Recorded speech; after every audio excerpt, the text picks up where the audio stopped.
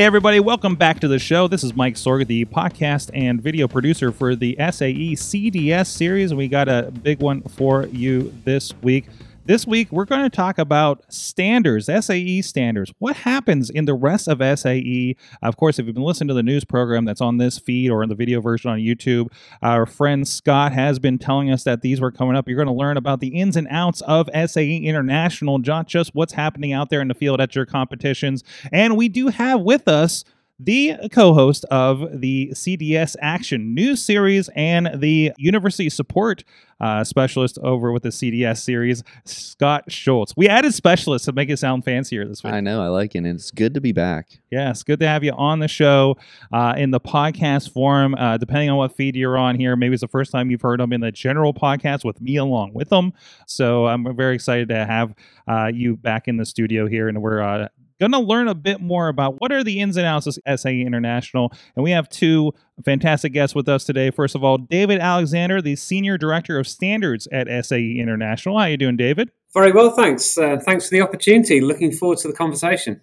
And then we also have Christian Thiele, the Ground Vehicle Standards Director at SAE International. Thank you very much for having me. I'm looking forward to our discussion. So let's get right into it. Can you guys talk about the creation process development for standards development here at SAE? Absolutely. So we actually have almost 10,000 active standards at SAE, and they're maintained by over 700 technical committees, working groups, and task forces. And these in turn comprise of over 14,000 experts and leaders from across the industries that we serve, the aerospace, automotive, and commercial vehicle sectors. So anybody that's listening here that is either an existing member of a committee, a contributor, or, and this is something we're really excited about, somebody that could become a member of one of these committees after the podcast, you're in great company. So here's how the process works. It all kicks off with the project initiation. So the committee confirms a project, assigns a writing team made up of experts from the committee, and then they set some deadlines and milestones for the project. The document draft is then developed through committee meetings, document working meetings, and alongside there's some great networking and community that we'll talk a lot more about as we go forward. But once a project leader that we call the document sponsor and his or her work group have fleshed out the document, they feel that it's in a good position to then take to the rest of the committee to get their views. They finalise the draft and prepare that final draft for balloting. The balloting process is really one of the most important parts of the process. This is giving that document to the committee, to the technical peers on that committee to deliberate and to make sure that when we put that standard out, it reflects the consensus of the stakeholder community, those all across industry, but also partners from the research community and government agencies. So the balloting process has to be of very, very high integrity. It's really important that it's very robust, very fair, very open, and very transparent. Now, once all of the comments have been resolved and we do come to that consensus, the document it then goes through the publication process, it's formatting, we check all the copyrights, and then it's published. But it doesn't stop there, and it's really important to note that this process is not a line, but a circle. So after it's published, the important part is then that it's used. It's in the market. It's used by industry. It's used by regulatory agencies. And then through that usage, we gain by experience. So we get that really important, that vital feedback from the users that we can then bring into the next revision of the document. These are living documents, and they go through an iterative process of improvement in that particular area. Wow, it's all very interesting, and a lot more goes into that than I would think a lot, but that's even more than I would even think. So what is the structural makeup of committees, and how do you solicit your members? Yeah, and this is a vital part of how we are and what we are and how we do things. SAE standards development committees are organized in industry-specific areas and generally use the following structure, where we have executive standard committees. These are established councils and confirm and appoint council chairs. We have council chairs and that are also voting members. And we have an at-large membership at discretionary that are discretionary of voting members as well. We also have a council that has an oversight and management of their SAE standards programs areas. And then we have a membership at discretion of voting members, chairperson that is nominated by the outgoing chairperson for concurrence by the respective council members. And then we have established technical committees as well that support that council.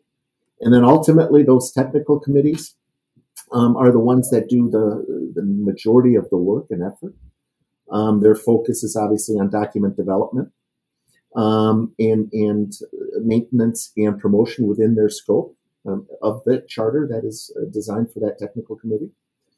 And then membership is including at-large members at the discretionary respective to the chair. The committee chair is nominated by the committee's voting members and forwarded to their respective council for review and approval.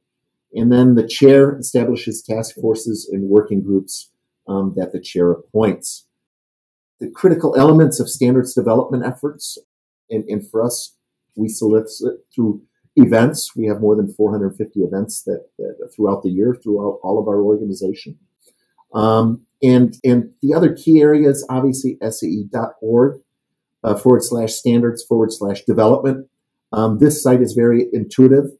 It shows what standards are being developed, organizational charts.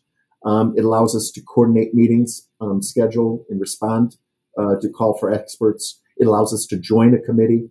And helps also in bringing new proposed standards and new technologies, i.e. Automated technology, etc. And it allows us also to access all of the lists of standards that are under development for all the members that want to participate. The committee responsibility is obviously preparing and developing those standards, maintaining and promoting all of those standards, and then relevant technical reports within their scope. So there will be technical reports that are delivered as well. And then complying with SAE and Executive Standards Committee, the ESC, is the oversight as well as the council and the committee policies and procedures can be accessed at that point. So what is the process for people interested in joining the Standards Committee? That is relatively easy in regards to they can access the website, as mentioned earlier, SAE.org, standards.org. They can also reach out to ourselves and the committee chairs that are listed on that to say, hey, we have interest in perhaps electrification. We want to work on standards that have to do with charging. For instance, dealing with a specific J document. We can assign and direct them to those committees. They would have to, depending on what level they want to be part of that committee, be it if they're a voting member, they would have to join that committee concurrently 3 times in a row. And once they do it 3 times in a row, then they become part of the committee and then also have the ability to, based on the chair's recommendation, to become a voting member. These are all individuals. These are not company people, although they work for organizations and companies that have vested interest in making certain that their people are joining SAE standards to help drive industry standards. These are individuals and representing themselves as industry experts within these organizations. And so we try to help steer them and guide them based on their expertise, which committees would best benefit them. And that can be easily accessed again through SAE.org or through reaching out to our committee managers or myself included. So we've been talking a lot about these committees and all that they do. Just wondering some of the challenges that they face. So I want to try and turn that question on its head and really look at what are some of the opportunities for engaging with the with the committees. Committees necessarily need experience and expertise. There's a lot of technical expertise and technical integrity that goes into the standards, and that really underlines the reason why these standards are used, the trust that industry and government agencies have in relying upon the SAE consensus documents. However, this doesn't mean that committees should be comprised solely of 30-year plus industry veterans. As we know, the workplace across the board, as well as within our particular mobility sectors, really is changing rapidly as there's an increase in retirements. But there's also a dynamic and exciting landscape of startups and new entrant companies challenging the markets, bringing increased innovation. And there's a great need for new ideas and innovation to come into the standards, to influence the standards, and of course the certification they support, as well as forming the next cohort of SAE committee members and leaders. So there's a great opportunity for people coming in, not just those in industry, also students to come in and start to develop those networks and start on that leadership path through the SAE committees. How can students get involved, and are there opportunities in current committees, benefits for any of these students joining right now? So I think there's opportunities in every single committee. Every single committee that we have at SAE are open to all interested parties, and we would really, really welcome the engagement of students in those committees. First of all, let's reiterate some of those benefits of participating with the with SAE standards that Christine had talked about. It's networking with a whole stakeholder set, so it's customers, it's partners, peers, suppliers, and regulators. It's gaining an overview of the industry rather than just a particular segment somebody's involved in. You're in a wider stakeholder set, and you're really gaining that overview of the wider industry that you're in. You're learning about the state-of-the-art technology. You're kept informed of the technical standardization landscape and progression. And also, you're not just contributing to a technical work. You're also, through that standard, influencing the global market by contributing to the standards development. So when it comes to students, this is really your opportunity to start this learning, to be growing within this network, growing your networks, developing your expertise actually alongside future employers and contributing at the same time. And we know that the industry members on that committee are really, really interested in seeing who's the talent coming up from universities that can sit alongside them in their professional careers. Yes. So in addition to that, obviously SAE's technical standard development program and its global presence fosters international participation as well, improving product performance and safety, promoting global market acceptance of new technologies, i.e. automated driving, charging infrastructure, etc. And ultimately what it does to these standard committees that we want to bring people into help industry and organizations and companies within industry to reduce costs, because now you have a group and an organization that is setting those guidelines for development and design and development, which is pretty vital to industry. What is the importance of students understanding and utilizing these standards? It's really workforce readiness. In addition to all of those benefits about engaging with the standards, the knowledge of using those standards, which may actually come through the participation in one of our design competitions, an Aero Design or Formula SAE or Baja and so on. It's being able to be familiar with and use what is a key component of working in industry, or indeed in the research world or in government. The industry is increasingly relying on consensus documents, on consensus standards, as it works through research, design, production, certification, maintenance, and so on. So having that understanding of what standards are, how they're being used, sets you up very, very well for success entering into the professional world.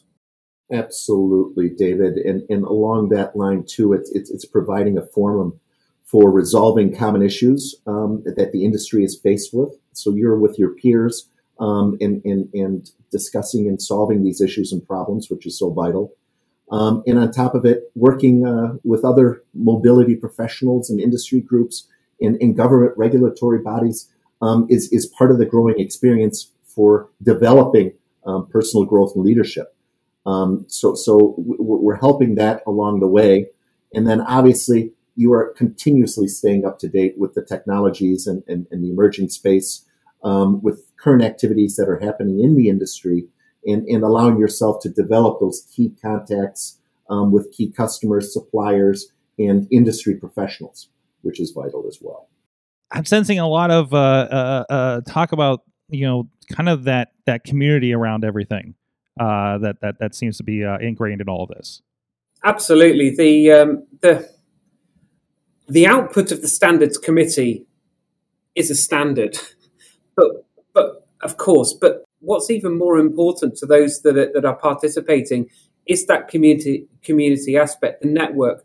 One of the greatest insights I had very, very early on in my SAE career was talking to an engineering manager at Airbus he was a sponsor of documents. He was a key committee participant. He actually led a couple of our technical committees and now supports us in his after he's retired from industry.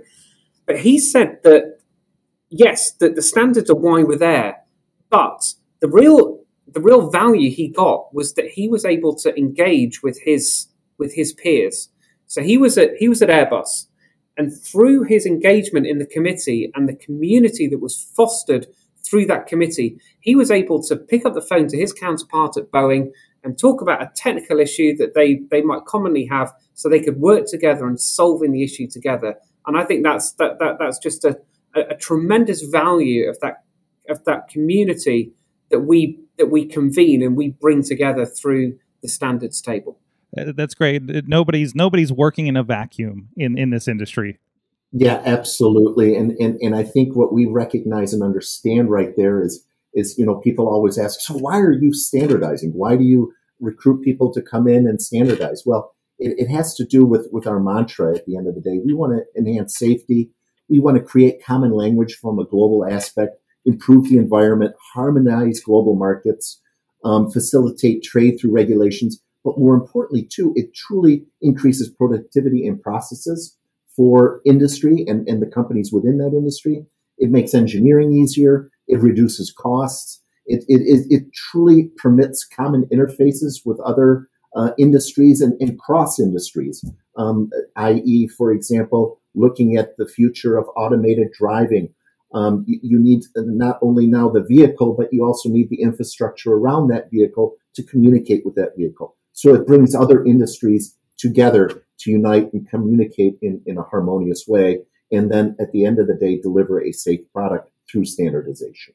Very cool. Thank you so much for taking the time to chat with us today. For everybody that's listening to the podcast, wherever they may be, remind me again, where is the website that people can check out more information or potentially apply?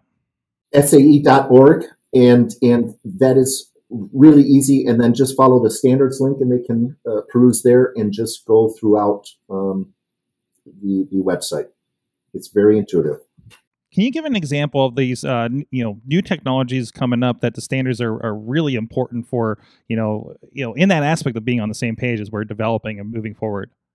Absolutely, yes. So I think firstly, it's important to note that standards are no longer just harmonizing or stabilizing existing designs and processes. The standards table that we have at SAE is now being used to advance technologies, providing an agreed baseline on which people will innovate. And this is also critical in increasing time to market, where standards are developed collaboratively across industries and directly to support the regulatory framework. And that in turn gives industry and research partners, who are the innovators, the opportunity to play a direct role in partnership with the government. And also, as we will talk in more detail about particular technologies and standards for these markets, another key initiative at SAE right now is cross-sector collaboration. So for the first time, we are very deliberately bringing together the technical community through our standards committees to share lessons learned, to identify common requirements, build on existing solutions, and diversify supply chains. So some examples of new technologies being addressed in our aerospace standards program include electrification, particularly supporting advanced air mobility, air taxis, and so on. And actually, on that point, a lot of what's being done there in electrification is being taken and built on from the tremendous advances that have been made in the ground vehicle sectors. In addition to that, there are other alternative fuels and hydrogen. There's additive manufacturing or 3D printing. There's a huge amount around digital transformation and the role of data that can support health management, prognostics, and other areas. Artificial intelligence and machine learning is another key enabler to that we're standardizing now. And then that also goes in to support automated and unmanned systems, the processes, the mechanisms, but also critically the safety case. And of course, all of that needs to be underpinned by cybersecurity. And I'll let Christian tell you about some of the exciting things in the ground vehicle area, but it will be interesting to see where the commonalities are between those sectors. Yes, and thanks, David. At the end of the day, SAE Standards have a huge advanced technology focus right now. Obviously, we understand that we still have brakes, we still have certain materials that are pretty standard throughout, and don't forget about the motor oil. We get all of that, and we have to maintain those. But at the end of the day, we're also focused on wireless charging, driver and vehicle interface. We're looking at moving forward to driver monitoring systems down the road. Electronic system reliability is critical. We also focus heavily on vehicle electronics and cybersecurity, understanding that a vehicle nowadays has more line of code than an F-16 fighter. That is how advanced these vehicles are becoming that we sit in and drive around every day. We're looking at intelligent transport systems, and that obviously leads into the communication with the connected vehicles to not only vehicle to vehicle, but vehicle to infrastructure and vehicle to people and other types of mobile devices. We have mobility for elderly and persons of disability that we're focusing on. Micro and shared mobility is vitally critical. And obviously everybody is somewhat in tune with electrification, which is maybe not as glamorous and as exciting as an automated system, but it has its challenges as well, especially from an infrastructure point of view, from charging point of view, from the protocol of charging, and from the interoperability with charging and with the customer and with the vehicle and with the electric space. It is, in the utility space, it is quite challenging. And those are some of the exciting fronts that we are working on from the emerging technology space. Incredible. There's a lot going on. I love seeing what's coming out of this. Of course, seeing what's happening and developing at these competitions and the conversations about these kinds of standards and the conferences and everything. It is a really important thing. So a nice look. Thank you so much, guys, for introducing us to these concepts. Thank you so very much. Thank you. Scott, did you learn a little bit something about the standards practices today? I learned so much. Yes. I knew, I would say, embarrassingly little for working at SAE about this, and now I feel like I belong when I go into the office now. There you go. Fantastic. Thank you so much. And of course, if you're checking us out for the first time, or if you're over on the YouTube stream for this or something, make sure you do subscribe so you do not miss an episode of the SAE CDS podcast. And of course, hear Scott's lovely voice on the monthly news update as we head through the seasons. Thank you so much. And until next time, stay safe out there. Thank you for listening to Level 4, the SAE Auto Drive Challenge podcast.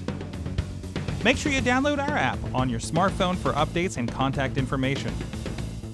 The show notes for this episode and all others can be found at autodrive.fireside.fm.